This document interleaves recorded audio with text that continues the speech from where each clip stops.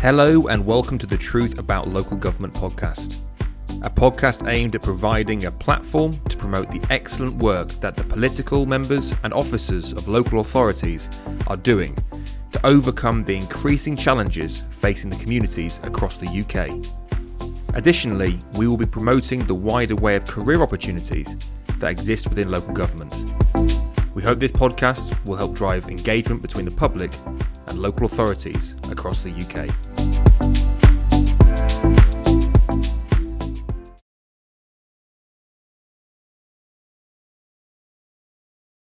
Hello and welcome to the Truth About Local Government. I am delighted today to have Lucy Ponder on. Lucy is our HR advisory lead and has an immense amount of experience around EVPs. Now, if you sat at home thinking, what is an EVP? We're going to talk about that in a lot of detail shortly. But firstly, Lucy, thank you so much for coming on the podcast. How are you? Yeah, thank you so much for having me. I'm really well. I'm mourning the end of summer, but apart from that, all fine. Yeah, I'm investing in some wellies because, my God, it is raining like cats and dogs up here in Newcastle today. But let's start then. So what is an EVP?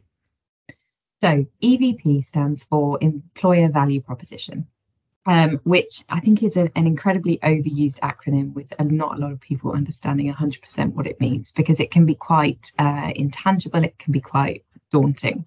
But it's essentially defining the essence of your company. How is your company unique? How is it different? And what do you stand for? So I can imagine that's massively important in a candidate short market to have a very clear and marketable value proposition that you can take to market. Just for those at home, when you talk about this proposition, is it a document? Is it a culture? Like what is it? Yeah, absolutely. So it's probably an amalgamation of everything. So often companies will refer to their employer brand. We perceive employer brand to be fairly intangible. That's the individual's perception. It might be your current employees or future employees that are candidates at the moment, perceiving your company through a very personal lens. When it comes to EVP or employer value proposition, there are some real tangible changes, and that might be documents, but that might be things like your ESG strategy, or the DE&I journey that your company is on, the hybrid working policies or your parental leave policies, or actually any HR policies that your company has in place, the leadership and authenticity of that leadership and how regularly they're seen and to be visible, the CSR that you do, and how your company contributes back into the community. So lots of, you might ban them as slightly fluffier things, but actually all of those micro points feed into this idea of culture. And then you get to a point of writing down things like values and your USP, maybe your logo or whatever that might be. Actually, you start to build a very tangible picture of culture and of EVP. That's fascinating. And I guess COVID for a lot of people caused a lot of reflection, not just, what am I doing with my life, but also, is the organization I'm working with aligned to the moral values that I have? When you're doing these EVPs, is there an area in particular where there's a lot of work needs to be done to kind of get the EVP to where the client would like it to be? Yeah, absolutely. So at the moment, we are working with a lot more clients around the design of their EVP. So most clients will have an idea of how they want their culture to be perceived by, as I said, both external but already existing employees. They might have an idea of their brand identity or, a list of values that they really stand for. Taking candidates away from this transactional mindset of, okay, well, I'm going to leave if. You really have to start investing into why people are going to stay. There have been so many surveys done this year, but Page produced one, and it really focused on salary is still number one. People will still move and leave and stay predominantly around salary. And when I say salary, I mean total package. So those financial benefits as well. But then very closely second and third, you've got things like policies, as I've mentioned. So hybrid working, flexible working policies. You mentioned the pandemic. Not many businesses truly believe that they can go back to a pre-pandemic way of working, whether or not that is through their hybrid working policies or their attitude towards recruitment. And then you've got things like culture. And that's where a strong EVP design really falls into really what is your company standing for. And it's, let's be honest, it's used as a retention tool, an attraction and retention tool. It's fundamentally so important to a recruitment strategy because you've got to stand out away from employer branding. You've got to show, I mentioned authenticity in leadership, but you've got to show authenticity in culture and identity, and moving that sort of slightly more intangible perception of how someone sees your company into really, who are we? What are we standing for?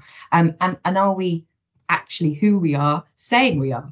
What does the website say versus what do you get when you walk through the door? So absolutely, the pandemic has totally shifted. The phrase war for talent is incredibly overused, but I think it hasn't gone away. We went through the Great Resignation, we went through quiet quitting. There's a dozen more of these kind of titles around talent over the last 3 years. But fundamentally, your best talent is still incredibly valuable, even more so now because of this transactional mindset of, if it's just not working for me, I'm going to leave. So as a retention tool, it can't be undervalued, I don't think. It's so important. And I guess, because one of the things, Lucy's not a local government expert, but she is an HR expert. And we've had a lot of conversations over the last year around how this will be impacting local government. And I think particularly whether it's local government or whether it's any employer that hasn't got the ability to have salaries outside of market norms, it is so important to have a very strong culture, because it does allow you, as you said there, to stand out and to attract people. And whilst, yeah, absolutely, salary is the main driver for kind of moving or staying within a role, if somebody can see an organization that mirrors themselves, it offers you the ability to tempt people away, or to at least explore it, and that kind of talent pooling. For those clients out there, our local government clients, Lucy, that, maybe sat there with a retention issue, how long does it take to do an EPV, proposition? Is it a day? Is it a week? Is it how long does it take? Yeah, it's a really good question, and it is a mouthful, EVP. Sorry. No, it is. It's like Joey and Friends. How long does it take? It's not a day. We would expect, depending on the size of the organisation, we would expect one of these programmes to last a minimum of 8 weeks. So you've really got to get into the deep dive of design and discovery, or discovery then design. And I think the emphasis there is on discovery. There has to be a huge amount of diagnostic.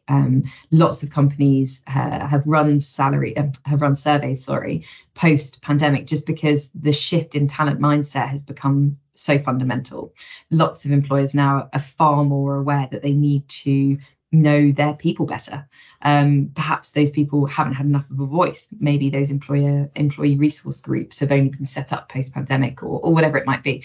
So that diagnostic phase of really understanding, well, how do people think of us internally? What is the satisfaction level? You've then got hard data around attraction or recruitment time and cost. How long is it taking to fill these roles? And then you've got data around retention. What's our turnover? And are you getting feedback at exit through feedback surveys or exit interviews, that kind of thing? So it's not an overnight process. It's not a let's come in, bam, culture fixed. There is a program to go through. And, I think it would be realistic to say you're not going to see benefits overnight either. Really, if you're going to invest in a proper redesign, or perhaps this is the start of the design of your EVP, it's going to be 6 months before you really see that change coming in. But it should be long-term change.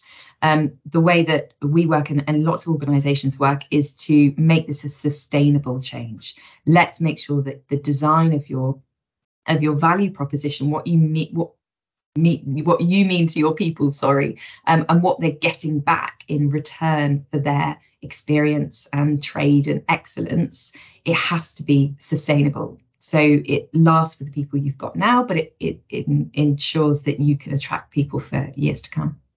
That's it. It's not a magic recipe for not having any, people leaving the organization, but it means that if they're leaving the organization, it's not for your culture. It's not for your value proposition that you have. I mean, Lucy, you're so passionate, and and I've always been very impressed by the way in which you come across, and you're not a local government expert, but all of the kind of chief execs and HR services that we've spoken to have been very impressed by the value proposition, your personal currency. How did you get into this? Like, what's your background?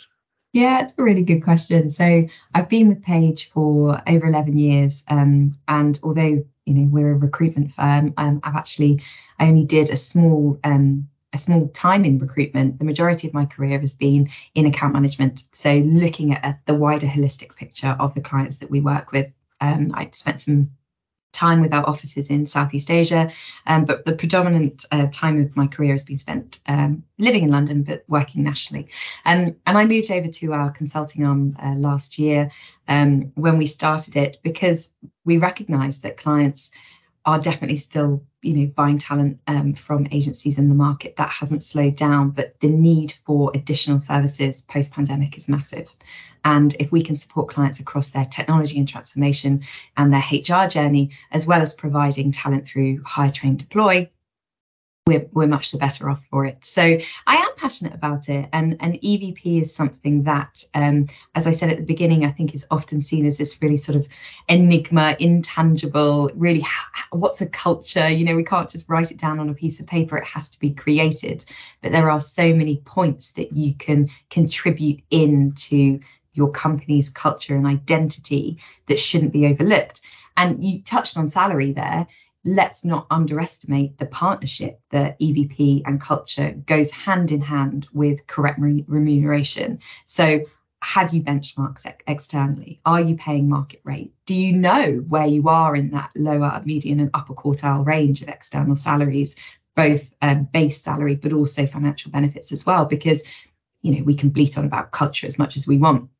Salary and financial incentives are still number one for candidates and for current employees. Most businesses have applied a cost of living increase, be that percentage or one-off bonus, but people are still feeling that need for correct and fair and equitable salaries. So it has to go hand in hand. You can't have one without the other. And I would say to any company that is looking to improve or even design an EVP from scratch, really understanding your people and what people want, what people are saying is the best way to start, because it can truly seem quite daunting. How do you find out what people are truly thinking? So a lot of companies, as I said, have really adopted a survey culture post-pandemic. I think that's the shift in going to a virtual model. It's far easier just to get someone to fill in a form online, and you start seeing that. Now, you then bleed into an environment talking about psychological safety and really how much people are willing to share, even anonymously, on an online survey. So that's still number one. You do see, and we have seen the rise of ERG, so employee resource groups, those in-house communities, and they might be through a diversity lens, so you're seeing communities of different race or gender, or different underrepresented communities, and they're an amazing focus group to go to and really understand. And you've then ultimately got hard data. How long is it taking you to hire positions that are even seen in the market as hard to fill? Is that exceeding market average? And understanding how many people are leaving and at what point in their career, and then you can get into the granular about the specificities of the type of person that's leaving. So I think it's a mixture. All companies will have some type of feedback and data. It's never clean. It's never a pretty Excel that you can just go, well, evidence says this. It has to be gathered from multiple sources, including interviews. We see a hugely important part of any diagnostic phase as interviewing the SLT, the senior leadership team, and really getting under the bones of a company, where they are, what people are saying, and where they want to be and how they want to get there. In terms of bringing this back to local government, and I guess it's the why right now EVPs, we've seen, I mean, in our day jobs, myself and Lucy, a significant increase in the market coming to us and saying, can you please tender for this opportunity to do an EVP for us? And I guess we have to ask ourselves, why is that? we're in a situation at the moment whereby councils are facing, I don't think it's dramatic as an existential crisis in terms of we cannot continue to provide the services we have with the current financial model that we operate on. And therefore, we're having to think to ourselves, well, what statutory responsibilities are we going to deliver with that? And how do we retain our staff to deliver those services when in the face of truly difficult financial situations? And I think that's the one thing. It's almost, in my opinion, having listened to experts like Lucy talk, an EVP is the equivalent of a life jacket for an organization. Yeah. Because a lot of these organizations are sinking or are experiencing through, maybe if it's rapids they're going through, and it's this very intensive, energy sapping, swimming really hard against the tide. But if you've got this EVP, as an organization what you stand for. When you hire new employees, they know what they're signing in for, and that consistency of brand from advert to interview to starting to staying after that 6-month period, it's absolutely critical. I mean, myself on the interim side, as you'll know, listeners, I work and place senior interims or interims across local government. But you'd be amazed how many interims walk out of contracts after a month because they go, the value proposition of this organisation does not mirror what was told to me at interview. And that's even more so important for permanent positions. And so I think we're going to see more of this. And I think it's important that councils, particularly councils that are going through change and transformations, councils that have issued Section 114 notices, or councils that have the commissioners in, councils that are going into unitary, or councils fundamentally that are trying to transform their services to be able to deliver more for the community they serve. And that's why this is so important. And it sounds fluffy and it sounds like something that would be nice to do if we could ever get around to it. But it is so critical. And I cannot stress that enough, the critical importance of getting this right. And the critical importance of making sure that your senior leadership team across local government understands the importance of them knowing what their culture is and ensuring that it is replicated not just by the chief exec, not just by that first tier of directorship, not even the heads of, but every person in that organisation pulls together. And the EVP is only as strong as its weakest link. So everyone has to buy into this. And so Absolutely. Lucy can come into an organisation and her team can provide this very, very efficient, cost-effective solution that everybody understands their EVP. But it's only as powerful as the buy into it. And that's the reality of it. So, I think it's absolutely crucial feature that if any organisation hasn't got one or isn't happy with their one or are losing staff or have an overutilization of interim resource, do you think to yourselves, is our EVP, my God, that is a tongue-tying conundrum, is the EVP where it needs to be? There's a lot of sales out there with services into local government because it's a stable revenue base for a lot of private organisations. But when I talk to Lucy about this particular product and its particular significance in local government, it is absolutely critical. So Lucy, how does somebody get in contact with you if they're interested in having a further conversation on this? Yeah, absolutely. So all the standard routes. I'm on LinkedIn. My name's Lucy Ponder. Do reach out. I can give you my number, Matt, and my email address for people to contact you. But yeah, do reach out. I think Matt's absolutely nailed it. It does seem intangible and it does seem daunting and it does seem expensive and time consuming. And I don't think it has to be any of the above. I think it can be efficient and cost effective, and the ROI that you see on the upfront investment will come back to you not overnight, but relatively quickly. The last point I wanted to touch on, and you alluded to it there, Matt, but is around the communication. So I emphasise the need for a deep diagnostic phase when you're going through any EVP design, and then the delivery of that. What's almost more important is the communication afterwards. So, I mean, Matt and I have worked for a large organisation for a very long time, and I don't think either you or I could really tell anyone the list of benefits that Page offers. As an example, we might know the ones that we sign up for, but most organisations have a huge list, and because they're not necessarily well communicated, we don't take full advantage of them. And I think the same can be said for policies, parental leave policies or sickness leave policies. I think the need and the emphasis needs to very much be placed on how you communicate this to your teams. Really, how do you get it into the lifeblood of your organisation? Because as you said, you can have senior leadership sign off on this, you can have your heads of department or your managers, but until this is really felt by an organisation, it won't go externally. you can write it in your job descriptions, and you can have a nice line that says, this is what we stand for, or this is our culture, but it really needs to shine through. And inauthentic EVP, I just think probably makes it worse. So getting your comms right is just as important. I'm going to ask you to follow that up with a question around communication. So what would be your tips to an organization if they had taken on your services, you've created an EVP that you're feeling really matches that organization, the staff buy into it, the senior team, but how do you communicate it to future-proof that EVP for that organization?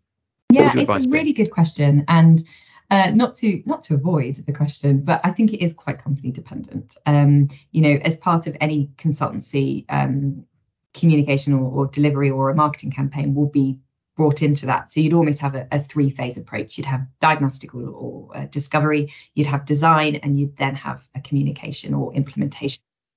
So that should be put into any consultancy program that one of your clients is buying. But it's going to be through a partnership with your marketing department, with your HR department, with your senior leadership team, to make sure that all the avenues are explored. And it will be unique to each company, because each company has a different communication platform. For example, some rely on posters in the hall, some rely much more on a platform online. It really depends. But yeah, it will be a partnership of multiple departments. Amazing. And look, for everyone listening out there, because as well as people that don't work for councils, we have a huge population of people that work for town councils, district, unitary, county, even central government. If you do want to get in contact with Lucy, the contact details for her will be in the details section of this podcast. But Lucy, thank you so much for your time. I know how busy you are. So thank you for taking the time to speak with myself and featuring on the podcast. Thank you so much for having me. You have been listening to the Truth About Local Government podcast, and we've been exploring the employer value proposition, EVP, if you can get that out your mouth. If you're interested in any of the topics today, please get in contact with myself or with Lucy. Equally, thank you for listening. If you enjoyed it, give it a like, give it a share, and I look forward to bringing you more topics this week. Have a great day. You have been listening to the Truth About Local Government podcast. Remember, your local council does some amazing work, but you can help. So remember to vote and be engaged with the work they're doing. If you like this podcast, please like, share, and give a 5-star review. If you would like to feature on the podcast, have any shout out of excellent work being done by a local authority, or have any topics you would like covered, please email me at truthaboutlocalgovernment@gmail.com. Truth about local government. Local government is at the heart of what we do.